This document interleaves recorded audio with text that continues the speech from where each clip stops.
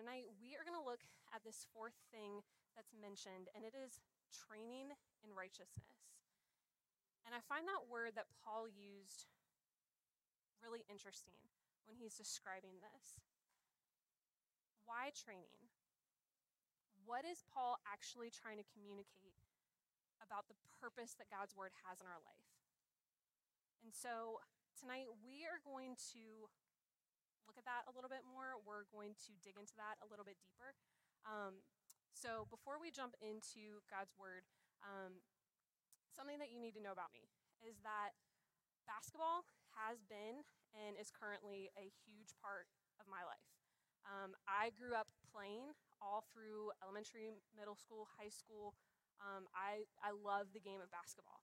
I am a diehard Carolina fan, and even though we have had a very rough start to our season, I'm sticking with my team. But I just love watching them play. I love watching the game of basketball. It's a high-energy sport. You're watching the ball as it moves up and down the court. There's a lot of movement. There's a lot of energy going on the floor. I even love the sounds of a basketball game. So shoes squeaking on a court, one of my favorite sounds in the world. And I know I just heard somebody try and do that, and they did not do it. I know as all of you try and squeak your shoes across the floor, it's probably covered with flour. Yes. Whoever did that. That is one of my favorite sounds. That's Caleb whistling, I think. Maybe. I don't know. I can't see. Anyway, I love the all-encompassing game of basketball. The sound of the ball going through the net when it swooshes, also one of my favorite sounds in the world. And so even now, I am an assistant basketball coach for a girls varsity team at a private school in the area. And so I love the game. It's a huge part of my life. But as a player, when I was growing up playing, and I'm sure a lot of you can relate to this, whether it's a sport, a hobby, a skill, whatever it might be, sometimes when you went to practice, it was literally the worst. You just did not want to go to practice because you knew what was coming, especially in the beginning of the season when it is just straight up conditioning and all you did was run the entire practice. Or even, I remember I had a teammate that kind of talked back to the coach, gave coach a little bit of an attitude, and so we as a team collectively had to take the punishment. And so literally just ran the entire practice. Or there were some practices where you didn't get to do any of the fun stuff, you didn't get to scrimmage, you didn't get to play 3-on-2, you didn't get to do any of this stuff. It was just all conditioning and working on fundamental drills. And so looking back at that time, even now, especially as a coach, sometimes it was really easy to hate your coach in that moment when they have just made you run 100 up and down and backs, whatever you want to call them. But looking back at that, you recognize that there's purpose in it, that all of the training, all of the hard work, that there was a purpose behind it. It wasn't because my coach was a jerk. It wasn't because they were trying to be mean. It wasn't any of that stuff. But they wanted us to excel. They were helping to prepare us to meet our goal, to achieve something greater. And so we had to train in order to meet that goal. And so whether that was we had to run so we could build up endurance in order to withstand the pace of the game, or maybe that was working on our shooting form so that way we could actually score points, or whether that was we had to learn how to work together as a team. All of this stuff, the things that we worked on, they all served a purpose. And so whether you are an athlete, a musician, an artist, whatever you are, whatever thing you are trying to attain, it takes us working at it. It takes us training.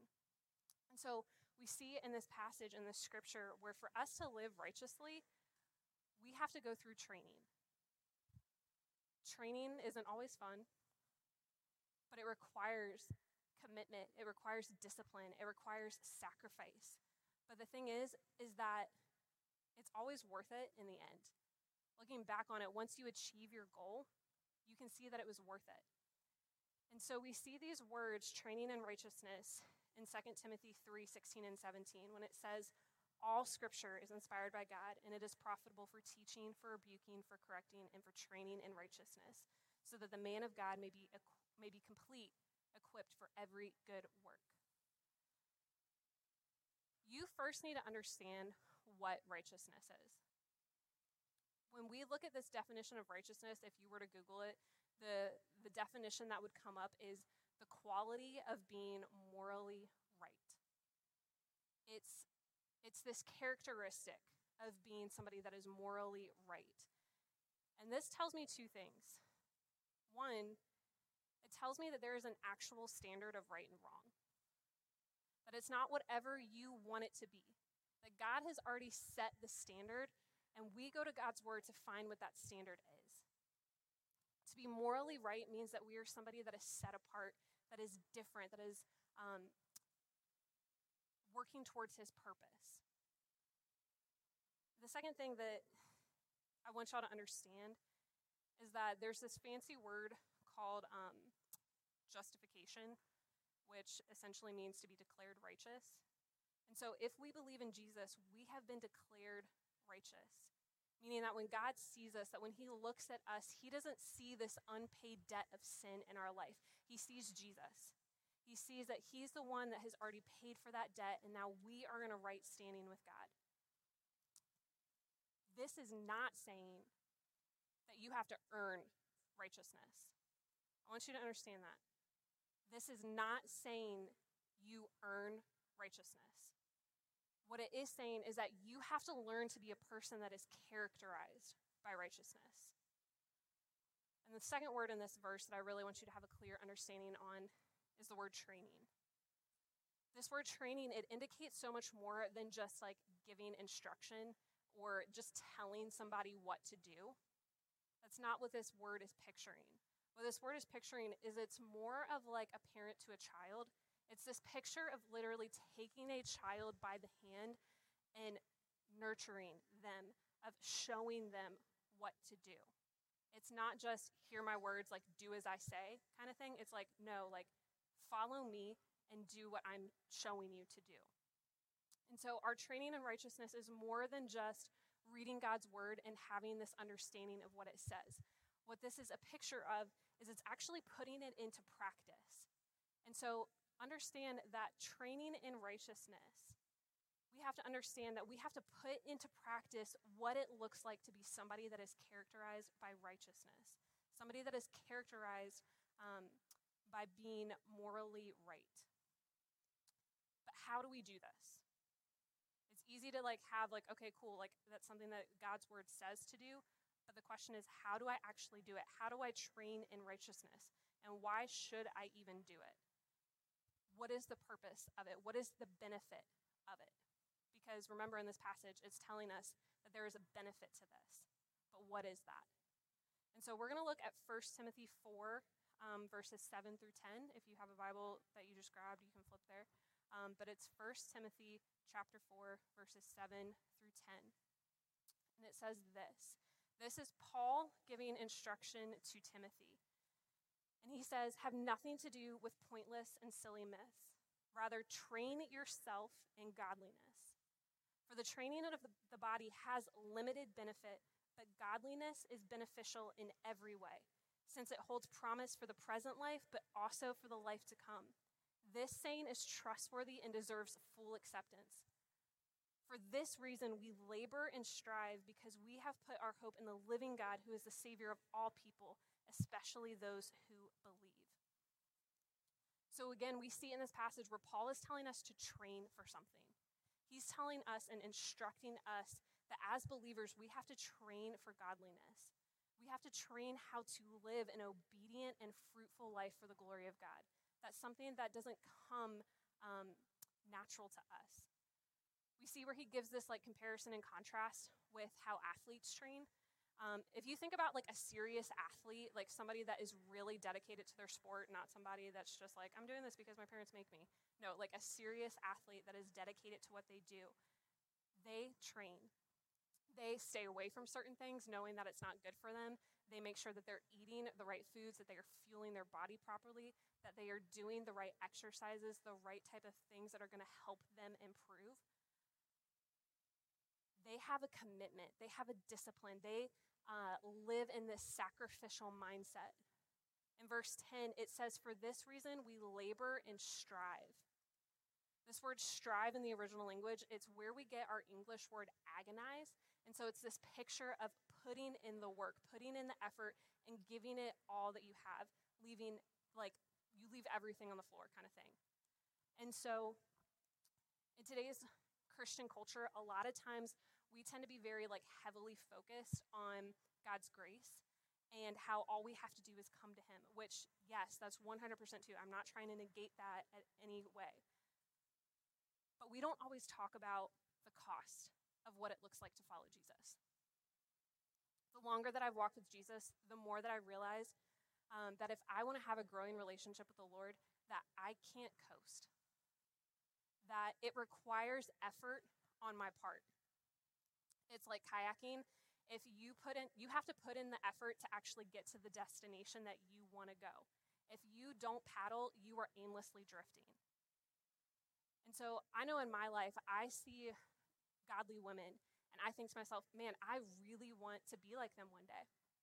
These people that are so in love with the Lord, people that are following Jesus with everything that they have within them, that are just completely obedient to Jesus.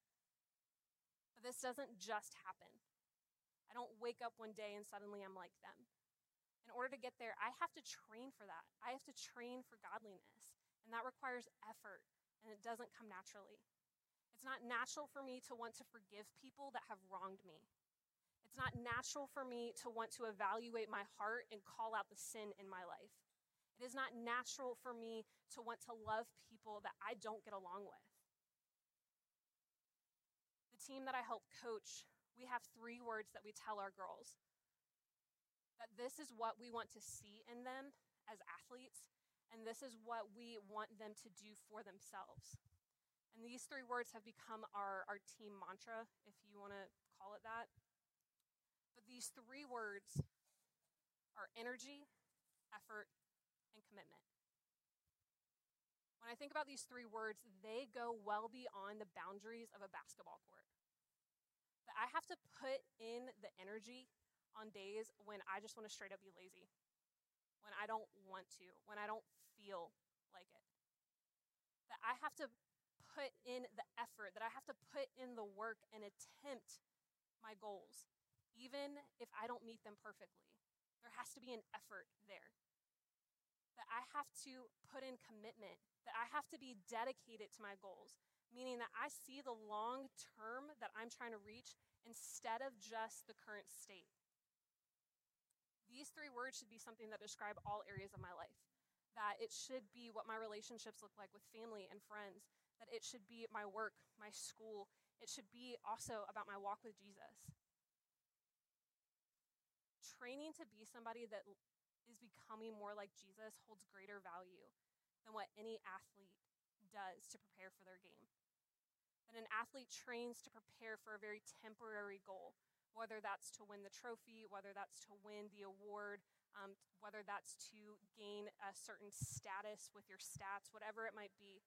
But learning how to become more like Jesus, Scripture tells us that that is something that has eternal benefit.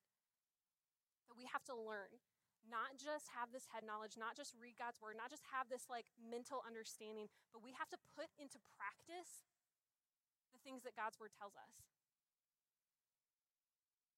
If a Christian actually put in as much effort and discipline into their spiritual walk as an athlete does with their game, as Christians, we would grow so much faster and accomplish so much more for God. Godliness holds a value not only for the present time, but it also holds value for the future, for time to come. As we grow and we learn and we grow closer to Jesus, we help point others to him. And ultimately, hopefully, that leads to others coming to know him, meaning that we have had an impact on eternity. That somebody that wasn't headed to heaven previously is now headed there. That's an eternal impact, not just a temporary thing. So we see, like, there has to be this understanding that there is value in putting forth an effort into living a godly life. But how do we do it? How do we actually train? There's a couple of things that I really just want to clarify and really, really want y'all to understand. That you do not train as a way of earning your salvation with God. That's not what this is. Because your salvation has nothing to do with how good you are. And it has everything to do with how great he is. Ephesians 2:8-9, it says, "For you are saved by grace through faith, and this is not of yourself. It is God's gift, not from works, so that no one can boast."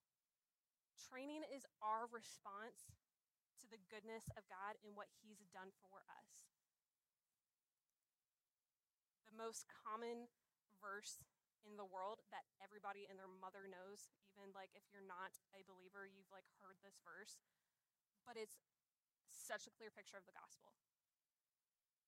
For God so loved the world that he gave his one and only son, that whoever believes in him will be saved, will not perish, have eternal life. But the part that I love is verse 17, which so often gets skipped over. It says, "For God did not send his son into the world to condemn it, but to save the world through him." Righteousness has literally nothing to do with how good we are and has everything to do with how great he is. You cannot train for righteousness if you don't know and have an understanding of who Jesus is.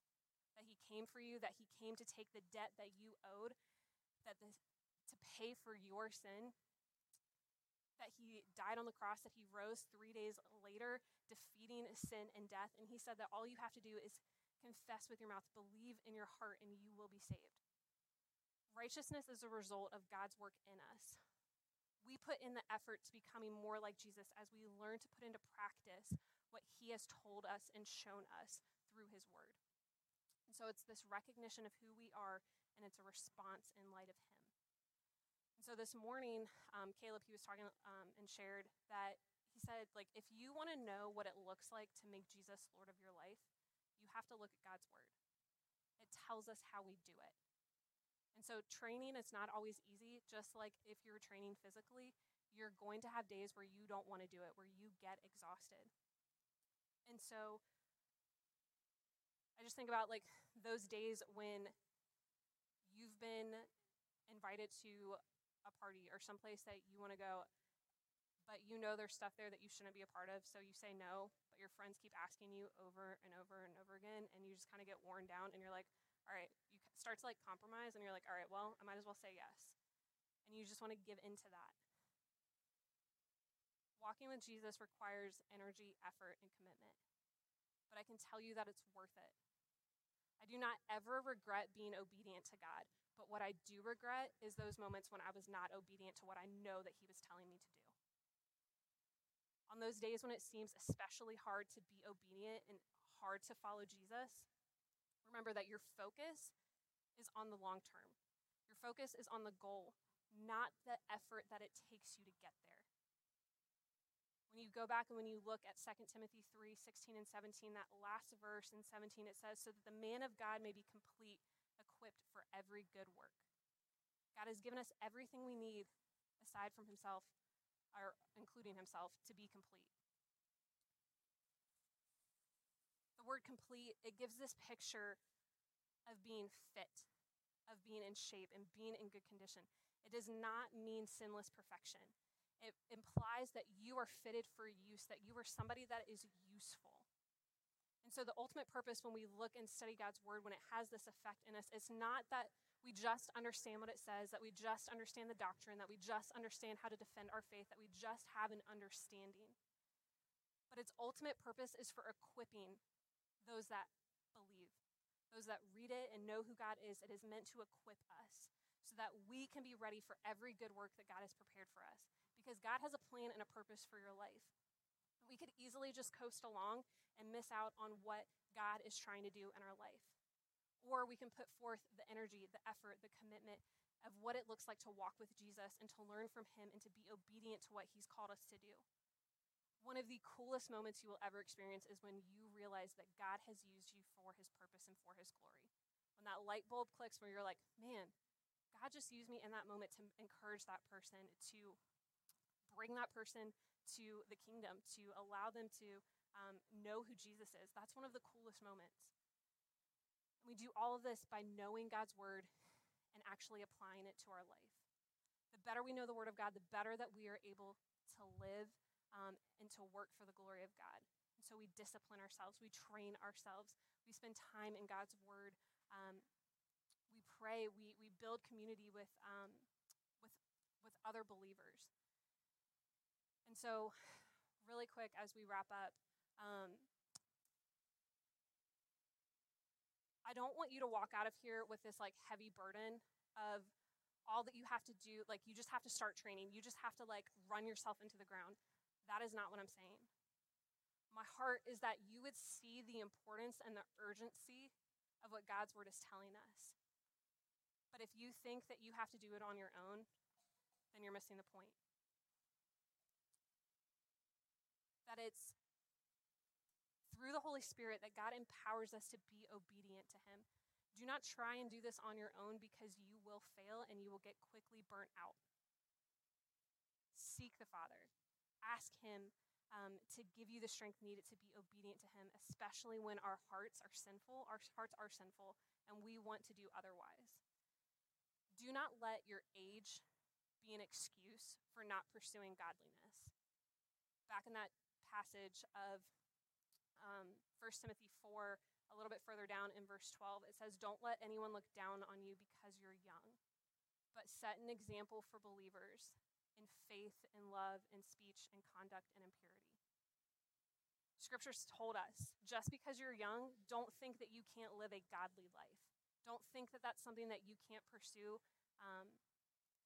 as somebody that is younger. And so tonight, I just want to leave you with two questions. And Caleb, he actually asked this first question this morning.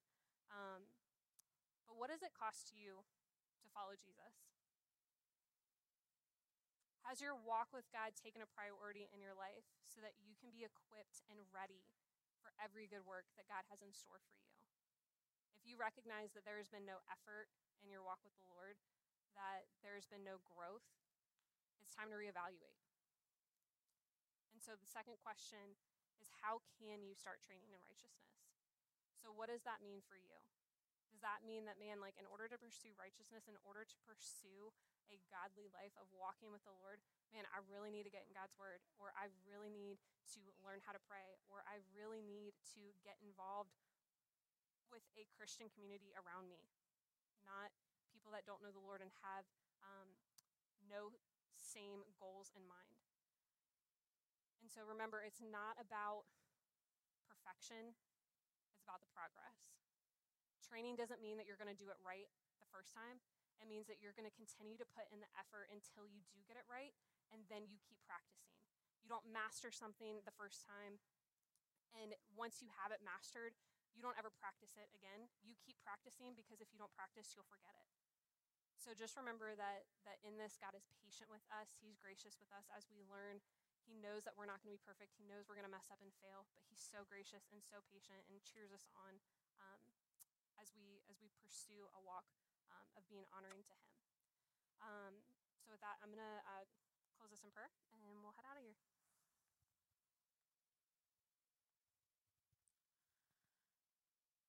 God, I pray that we would recognize who we are in light of you. God, that we did not deserve you, and yet you came for us.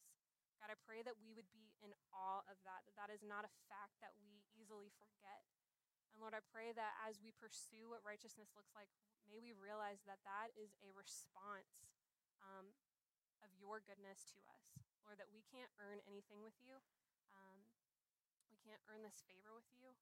But Lord, it's something that you have called us to do as we pursue a life that can be used for your good and for your glory. So God, I pray that these students would just begin to recognize the areas in their life where they need to pursue you, grow in their discipline of walking with you. So Father, I pray for these students as they go. Give them a great week. And I pray, amen.